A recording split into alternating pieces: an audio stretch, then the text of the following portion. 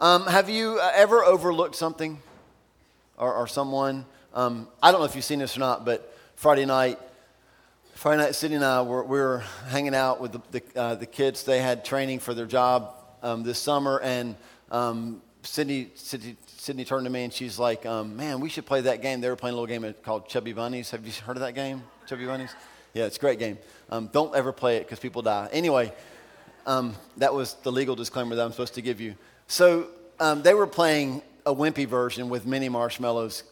What is that about? So Sydney's like, we should play that. So we went to the grocery store to get marshmallows so we could play like the real size marshmallows, right? We thought about jumbo. Like, I have a big enough mouth for it. I don't think Sydney could have pulled it off. But we settled on the regular size marshmallows. And so we're looking everywhere. And I don't know, they used to have like game shows where you go to the grocery store, right? And like you had to like find things in the grocery store. I would never win that game show. I'm terrible. Like I'm the guy that's walking the aisles like this, right? I'm just kind of in the same aisles. I'm reading the stuff and I can't find anything. You know, what I'm looking for in a grocery store is at the cash register. It's called candy, right? I know where to find that. So we're looking for the marshmallows, and Sydney and I we're on the same aisle, and we're just looking back and forth. We're walking, and then Wendy comes walking up the aisle, and I'm like, "Where are the marshmallows?" And she said, what I hate to hear, right in front of you. Because I looked right in front of me, and I didn't see them. And so now I feel like even more of an idiot, right? And she's like, "They're right in front of you." And then she said the words that if you've ever heard these words, you know that you've overlooked something. She said, "If it was a snake," yeah, see, that's what she said. And then they were literally right in front of us, right? So then we went home and made a video, and the rest is history. Anyway, we overlook stuff all the time. Teenagers, preteens, students in the house. How many times have you made a bad grade on a test question because you ran through the instructions too fast and overlooked something important, right? That never happens in our house, ever. Adults, how many times have you had to pay more because you overlooked tax deductions, right? How many times have you tried to set up a budget and the budget was busted the first 2 weeks because you overlooked certain expenses? It's usually labeled MISC, right? Miscellaneous is where you bust your budget. Today we're going to be in Luke chapter 7, and we're going to meet a man and a woman, and we're going to see this man overlook. Like I overlooked marshmallows. That's terrible, right? We overlook tax breaks. We overlook expenses in the budget. But this guy is going to overlook Jesus. And he's going to overlook people. And that's what we don't want. We don't ever want to be the church that overlooks people. We're going to be in Luke chapter 7, and we're going to read verses 36 through 50. I just want to share with you just some hopefully some things we can learn from this man's mistakes. Have you ever heard the phrase, "a wise man learns from his mistakes"? Yes? Well, a wiser man learns from other people's mistakes, right? So we're going to hopefully learn from this guy's mistakes and not make the same ones. But let's start by reading in verse 36. Luke chapter 7, verse 36. It says this: "Now one of the Pharisees invited Jesus to have dinner with him. So he went to the Pharisee's house and reclined at the table." I want you to know right up front, just as we're kind of doing this little background stuff, this is going to be a little section called "A Pharisee and a Prostitute." So just hang with me. It was not uncommon for Jesus to eat with Pharisees. Now, and if you look in the Gospels and read, there were multiple times he went and had dinner with Pharisees. It almost always ended up awkward. This is going to be no different, okay? Because of verse 37. "When a woman who had lived a sinful life," anybody relate? Well, at least to the English version in the NIV, right? Most commentators think that she was a prostitute. That's where probably we stopped relating. But anyway, we can relate to the sinful life part, right? Your sin might be different than hers, but most commentators would say this woman was like the town harlot. She was the prostitute. Everybody knew her stuff, right? So when she walked in the room, it was like, when a woman in this town who had lived a sinful life learned that Jesus was eating at the Pharisee's house, she brought an alabaster jar of perfume. Now, it was not uncommon, again, when people were in a house with a teacher, it was not uncommon for people on the street to just pop into the house. We think American culture, right? We think, like, this is my house, and I don't care how well I know you, neighbor, don't come to my house unless I invite you over, right? And that's American. There's nothing wrong with that. It doesn't make you a bad person, but it also makes it tough to relate to what's going on here. So in Jesus' day, in this town, if there was a gathering of really smart people to listen to a smart teacher, people would just literally wander off the street into the house. This was not uncommon. What was uncommon was it was a prostitute. Okay? You still with me? All right. So she brings an alabaster jar of perfume, and here's where it starts to get awkward. And as she stood behind him at his feet weeping, she began to wet his feet with her tears. Now, before we go any further, I got to make sure you're seeing what's going on. Because if you came to my house and we ate, then we're sitting at a table, right? And we're in a chair, yes. And we have our chairs pulled up to the table. I don't know how you tell your kids to eat, but my kids love to get as far away from the table as possible, right? And then just like hover the food towards them, right? So we're like, scoot your chair up, right? So when you're sitting up at the table, where are your feet? Under the table. That's American eating, and again, there's nothing wrong with that. But in Jesus' day, when they would recline at the table, they didn't have lazy boy recliners where you like kick the chair out, pop the thing. You know, they reclined by laying on the ground. Usually there were pillows involved. They would lean on one of their elbows and they would eat, and their feet would go behind them. I'm not going to do it for you. You just have to imagine, okay? So they're reclining on the pillow. It's all down on the floor, and they're eating with one hand, and their feet are behind them. And so this woman walks in. She's a prostitute. She walks into the room, and she is standing behind Jesus. So Jesus is reclined horizontally on the floor, feet back, and she's standing right here. And as she's standing just near him, she begins to weep. And I don't know how you are at crying. Some of you are probably really pretty criers. I'm an ugly crier, right? Like if I'm crying and I'm like, there are definitely tears, but there's snot involved and there's sweat involved and there's just a lot of body stuff going off my face onto stuff around me, right?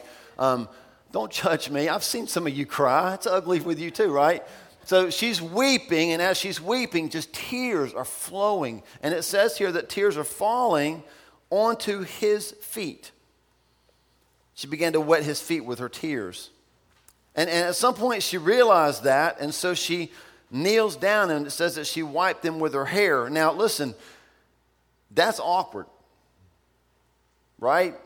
Because she knelt down, and in this culture, women wore their hair up, and this is crazy, women. I can't believe, like we've come so far, right? But in this culture, if a woman let her hair down in public, that was grounds for divorce. Some of you are like, I ain't been happy in my marriage for a while. You know, it's like, what? Put your hair back up now. Keep that bun tight. So it was a shameful thing to let your hair down in public, but she lets her hair down in public. And she kneels down and she begins to dry her tears off of his feet with her hair. And then she poured perfume on them. This is expensive perfume.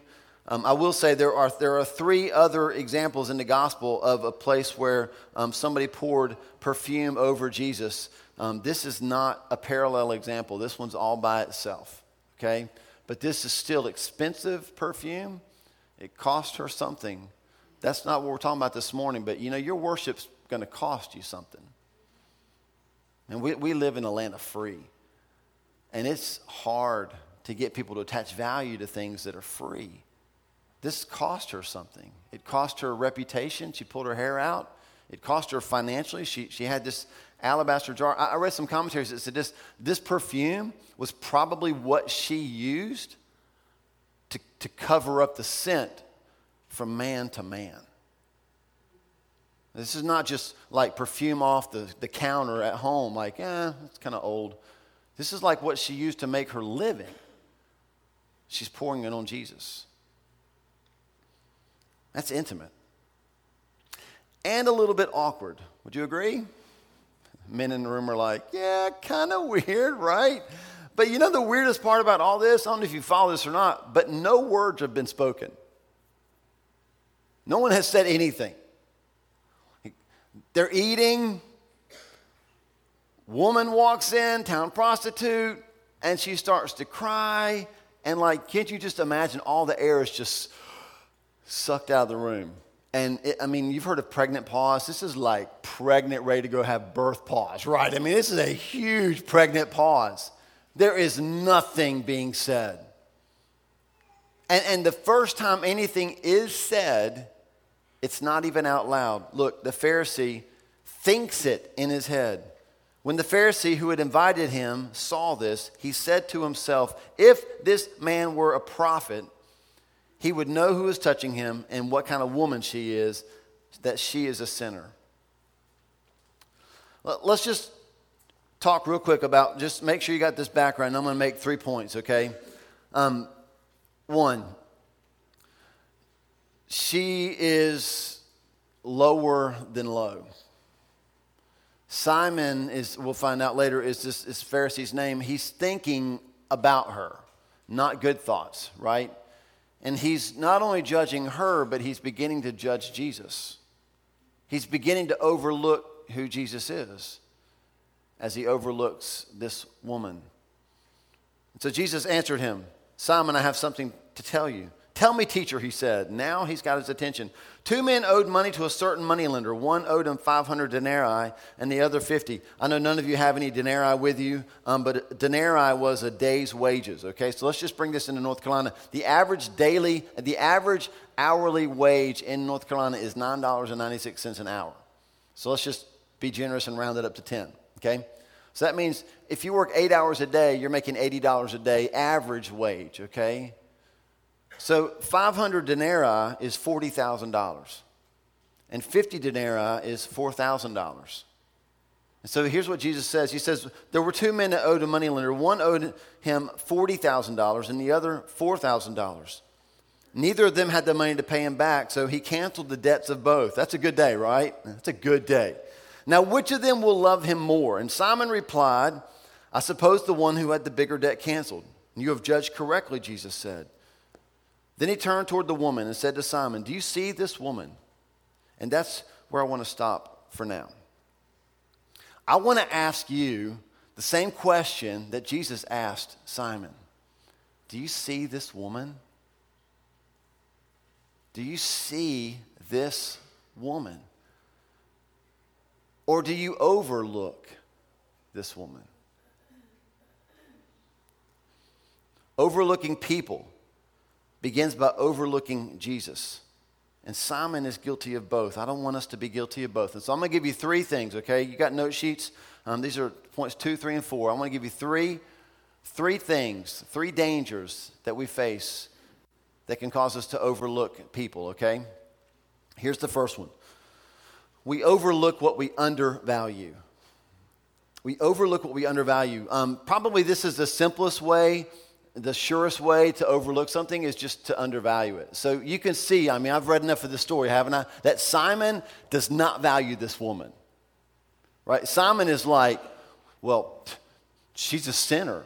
She's like the town prostitute. Are you kidding me? She's in my house? And then because he doesn't value her, he also starts to not value Jesus. Do you see how he did that? Well, if he were a prophet, he would know what kind of woman she is. See, he overlooked Jesus and he overlooked this woman because he undervalued both of them. We'll see this theme played out in like 11 more chapters, right? Luke 18, 11 through 12, Jesus tells the story of a tax collector and a Pharisee, and they're both at the altar, and the tax collector's looking down, and he's just like, oh God, you have mercy on me. And the Pharisee is looking down as well at the tax collector, saying, God, I'm so thankful I'm not like this man. We'll get into that more when we get there, but that's how you undervalue people. And I'm struggling through Luke, okay? I was raised in church, so I know what it's like to be a church person and to have preachers talk bad about church people. It makes you feel horrible. I get it. I'm not trying to make the Pharisees look bad. they're doing that all on their own in this story so far. Have you noticed that? Like, it feels like every time we're looking in Luke, it's like there's another story about a Pharisee doing something else that's stupid. And here's another one where a Pharisee's got Jesus in his house, and now he's overlooking a woman, and he's overlooking Jesus because he's undervaluing both of them. And this happens when we miss the meaning. So here's a woman, she's crying, her tears are falling on Jesus' feet. She takes her hair down, she wipes his feet with her hair, she pours this oil on top of Jesus. And so what Simon sees is, he sees weeping, wiping, and cleaning, but what was really going on was repentance, worship, and giving. And so when we undervalue people, we miss the meaning of what God's doing in their life. Simon only saw one thing, a mess. But she was worshiping at Jesus' feet. She was repenting. She was giving of her own perfume, her own wages. She was giving that willingly. And he missed all of that. Don't miss the meaning of what's going on around you. We overlook things when we undervalue them. Here's the second one. We overlook when we're overbooked. We overlook when we're overbooked. Have you ever tried to find something when you're in a hurry? God, now that'll make you miss stuff, right? I mean, then it can be literally in front of your face. And if you're in a hurry and you're stressed and you're frantic and you're like, not that you would ever do this, husbands, but like if your husband's in the car beeping, it's like, okay, first of all, I don't need that anymore. I just need a gun, right? I'm going to go kill a spouse, right? So like if you're just frantic and you're all, and like, I thought about Jeremy. We had him in our first youth group. We went to Guatemala on a mission trip, and the night before we were supposed to go home, the night before, he came down to the van and said, I can't find my passport. We're in Guatemala, people.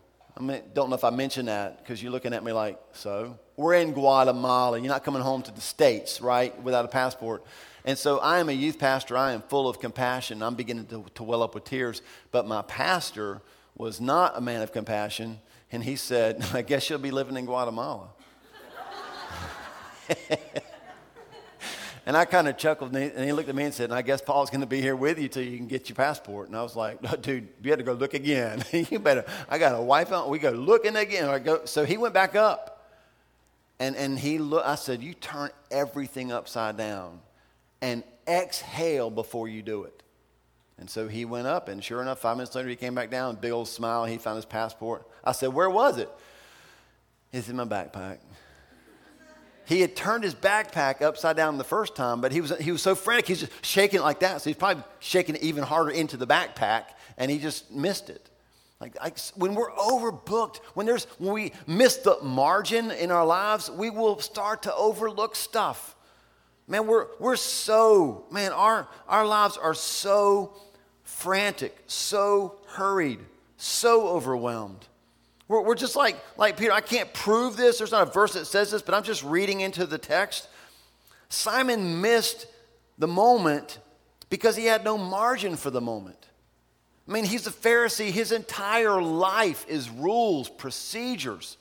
I mean, make sure you do this and make sure you do it for the right 5 reasons so you get credit for it and so you can be holy and make sure I'm standing the right way and wearing the right stuff and saying the right words. Make sure I'm not like that lady. I mean, there's no margin. He's so constricted. And he missed Jesus because of it. You want to make sure that you never see other people? Here's how you do it. Get busy. Wear yourself out. Burn the candles at both ends and then get creative and find a way to burn it in the middle as well. That'll guarantee you will miss people. You will overlook people. You will never have time for the people that God brings into your life. Here's a few places, a few areas that we miss margin. This is just real practical life stuff, okay? Here's a few areas where we miss margin. If you're taking notes, you want to jot this down underneath this main point. We miss the margin in generosity. 2 Corinthians 9, 10 and 11, I'm just going to paraphrase. It says that God can give you seed so you can sow it, so that you can have a harvest so that you can have everything you need to be generous on every occasion so that your generosity can result through us in praise to God. So God gives us what we need, but if we squander what he gives, we never have enough. It doesn't matter how much or how little you make. If you spend 101% of it, you're never going to get ahead. And you're never going to feel like you have the margin in your finances to be generous. I want us as a church to be generous. But to do that, you got to have margin. You've got to be able to say, look, I'm not spending 101%. I'm going to spend 85%. I'm going to honor God first. I'm going to have enough in my budget so that I can give generously. We were watching Fox News. Don't boo. We were watching Fox News this week, and we saw this stat that over 2/3 of our country could not handle a $1,000 crisis. And they broke it down. Like, even people that make six figures, some of them were like, I think it was like 27, 28% of those people were like, I can't handle that. Oh, now, $1,000, that's a crisis. Would you agree? Yeah, like right now you're going, I don't know if I can handle a $1,000 crisis. That's a crisis for sure. But 2/3 of our country could not handle that. Margin allows you to handle that. Pegging the needle in our finances leaves no margin for generous giving. I don't know, this woman, she had some kind of margin in her life because she just dumped a bunch of perfume on Jesus' feet. Here's a place that we miss the margin. Time. When our schedules are full, we find ourselves with nothing left to trust God with. Psalm 127, I gotta get through this quick. Psalm 127, some of you have been looking for a life verse, and I've got it for you. Okay? Psalm 127, verses 1 and 2. This is going to be your new life verse. You're going to love it. I chuckled last night when I thought about this. I'll tell you why in a minute. It says this, unless the Lord builds the house, its builders labor in vain. Unless the Lord watches over the city, the watchmen stand guard in vain. You're like, what? Here's verse 2. This is your life verse. Okay, you ready? Got a highlighter? Psalm 127, 2. In vain you rise early and stay up late, toiling for food to eat. But God grants sleep to those he loves. You're like, that's my life verse and I'm claiming a mattress, right? I hear you. Think about this. Sleeping is not only a gift from God, but it's a way of us saying to God, I trust you. I trust you so much that I don't need to stay up all night to make sure things are happening. I can sleep. It's crazy, isn't it? Now, it's funny that I'm saying this today because last night I went to bed at 2:30-ish and woke up at 5:10-ish because prom was last night, and so we had kids come over to eat pancakes after prom and bacon. Everything's better with bacon except 2 o'clock in the morning, right? And then this morning, I got here like 20 after 6 or so and to help set up, and there were like all these people in here already setting up. It was crazy.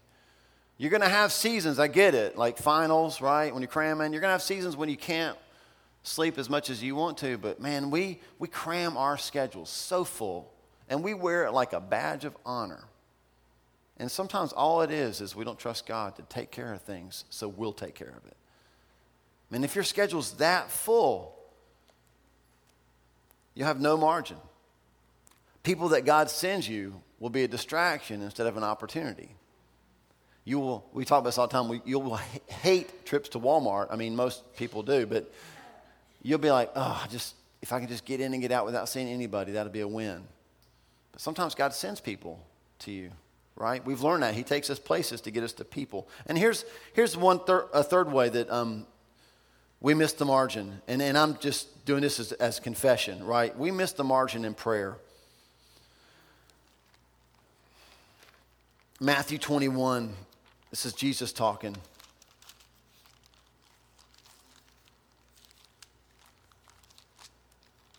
Matthew 21:13.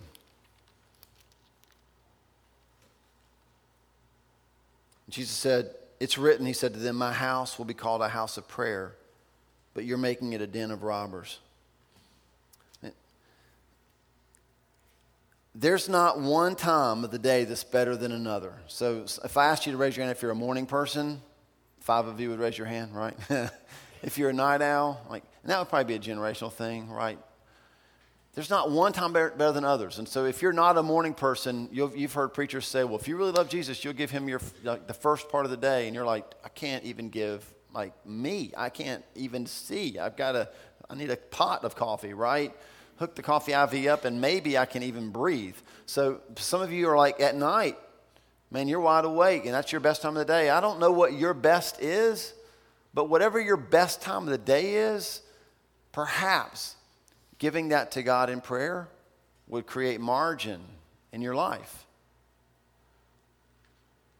Luke 5:16 says that Jesus often went to lonely places to pray. I read that the other day as I was preparing for this. I thought, God, Jesus often withdrew to lonely places to pray.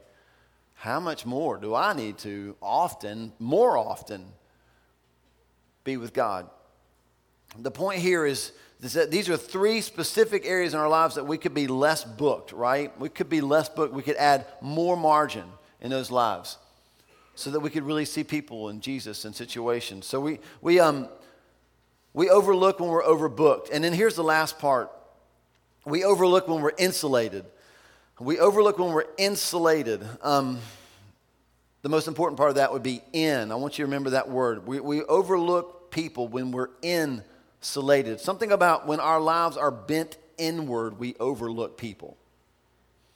So Simon, I was just jotting back through this again. Simon missed this woman because he was concerned with himself. Let me just show you a couple of ways where I see that. Verse 39. So we're back in Luke 7. Luke 7, verse 39. He says, if this man were a prophet, that one simple statement reveals that Simon had a preconceived idea of what the prophet should have looked like. Right? So it's his grid. It's about his grid. He's inward. Jesus is not lining up with the Jesus I expected to see. And so this Jesus must be wrong because I can't be. When you're inward, when you're insulated, you miss things. You overlook people. Verse 40. He said, tell me, teacher. I thought that was funny because tell me, teacher. And if you read the Gospels, you know how many times you'll see people that call Jesus Lord? Tell me, Lord. He didn't say, tell me, Lord. He said, tell me, teacher, because Simon's concerned with learning. He's concerned with, nothing wrong with learning. He's concerned with like validating his system, the way he sees it. Teach me something, Jesus, so I can tell all my friends that Jesus taught me something. But if his heart was in it, I think he would have said, teach me, Lord. Verse 43, this reminded me of a parent winning an argument with a teenager. Jesus says, he tells them the parable, and he says, so who do you think will love him more? And Simon replies, I suppose the one. I guess you're right. I suppose. It wasn't a win because it made Simon look bad. He wasn't jumping to give him the answer. He was like, oh, man, I guess you're right. Because he's inward focused. And then verses 44 through 46, we haven't read those yet.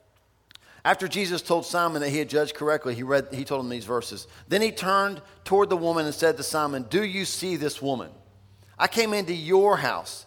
You did not give me water for my feet, but she wet my feet with her tears and wiped them with her hair. You didn't give me a kiss. That sounds weird, but in that day it was common for men to kiss each other on the cheek, okay? We don't have to do that here. Handshakes and it's all good. You did not give me a kiss, but this woman from the time I entered has not stopped kissing my feet. You did not put oil on my head, but she has poured perfume on my feet. Therefore, I tell you, her many sins have been forgiven, for she loved much.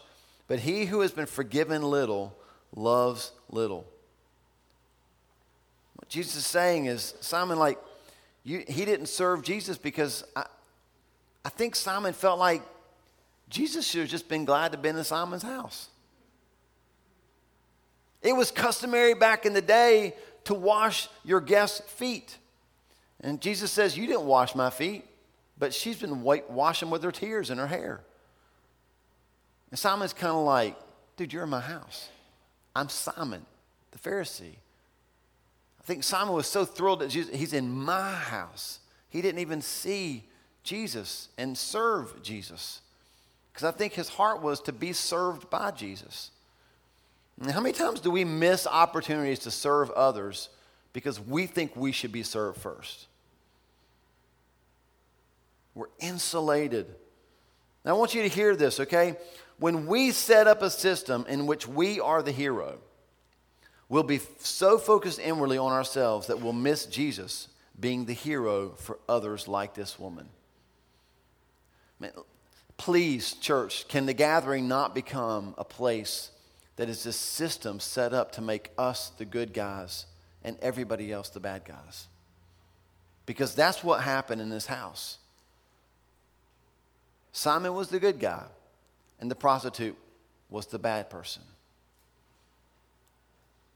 And he overlooked her. He overlooked what Jesus was doing for her. So what does this mean for you and me?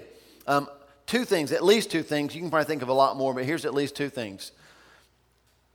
If at times you feel like you're overlooked, God, and I can relate to that. I mean, don't raise your hands, but I'm telling you, man, when I was in middle school, I was never picked on a team. Ever. Here's how I got on the team. I guess we'll take Jenkins. I never got picked. I was just the last guy against the wall, and so I just by default got on somebody's team. Man, I know what it's like to get overlooked. I know what it's like to stand in a room and almost literally you are screaming, somebody see me. And the first takeaway from this passage is that Jesus sees you. He sees me.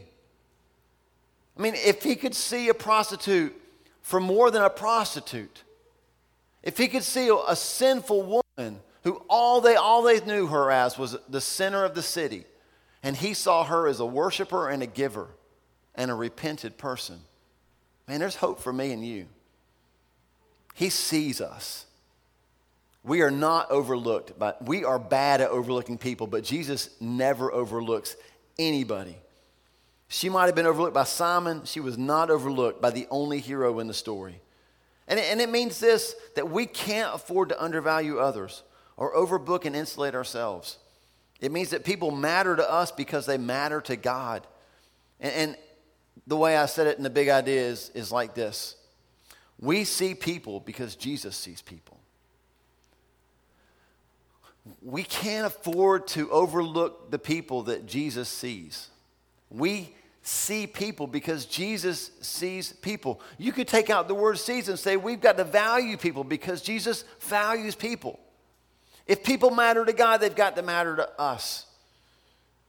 Don't overlook the people to whom Jesus is sending us.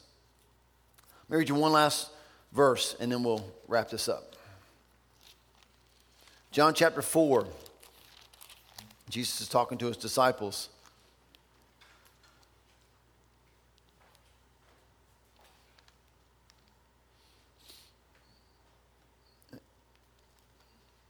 We're picking this up right in the middle of a conversation where the disciples are trying to get Jesus to eat something. And Jesus is telling them that he has food. His food is to do the will of the Father who sent him. And then he says this, do you not say, John 4:35, 4 months more and then the harvest? I tell you, just listen to this, open your eyes and look at the fields. They are ripe for harvest. See people. So I'm gonna wrap this up with the same question I asked you at the very beginning. The same question that Jesus asked Simon. Do you see this woman? Do you see this woman? Now, you may not know the town prostitute, but I bet you know people who feel overlooked. Do you see them? Jesus said, open your eyes and see the harvest. What Jesus didn't say was, pray really hard about it.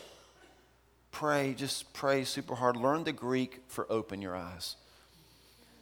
Say it over and over again until it sounds Pentecostal. And then wait until you're moved with your emotions. and then go. He just said, dude, open your eyes. Open your eyes. Church, open your eyes and see the harvest. They're everywhere. I see dead people everywhere. They're everywhere. Do you see them? Do we see them? And you know what will happen when we do? We'll do anything to reach them. When we see people the way Jesus sees people, you can get adults to wear shirts to say, I can help. When you see people the way Jesus sees people, they won't just wear the shirt. They'll show up at a church, in a pub at 6 a.m. and set it up. So the people that Jesus sees can come see Jesus. That's what happens.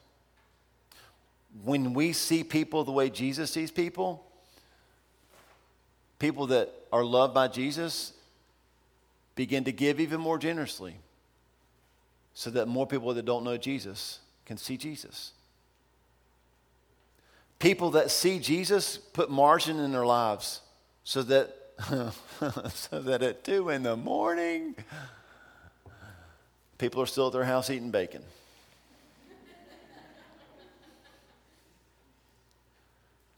Because we're about people, right? We're about people because Jesus was about people. When we see people like that, we'll do anything so they can see Jesus. And that's the lesson that Simon, I hope, learned. I don't know, right?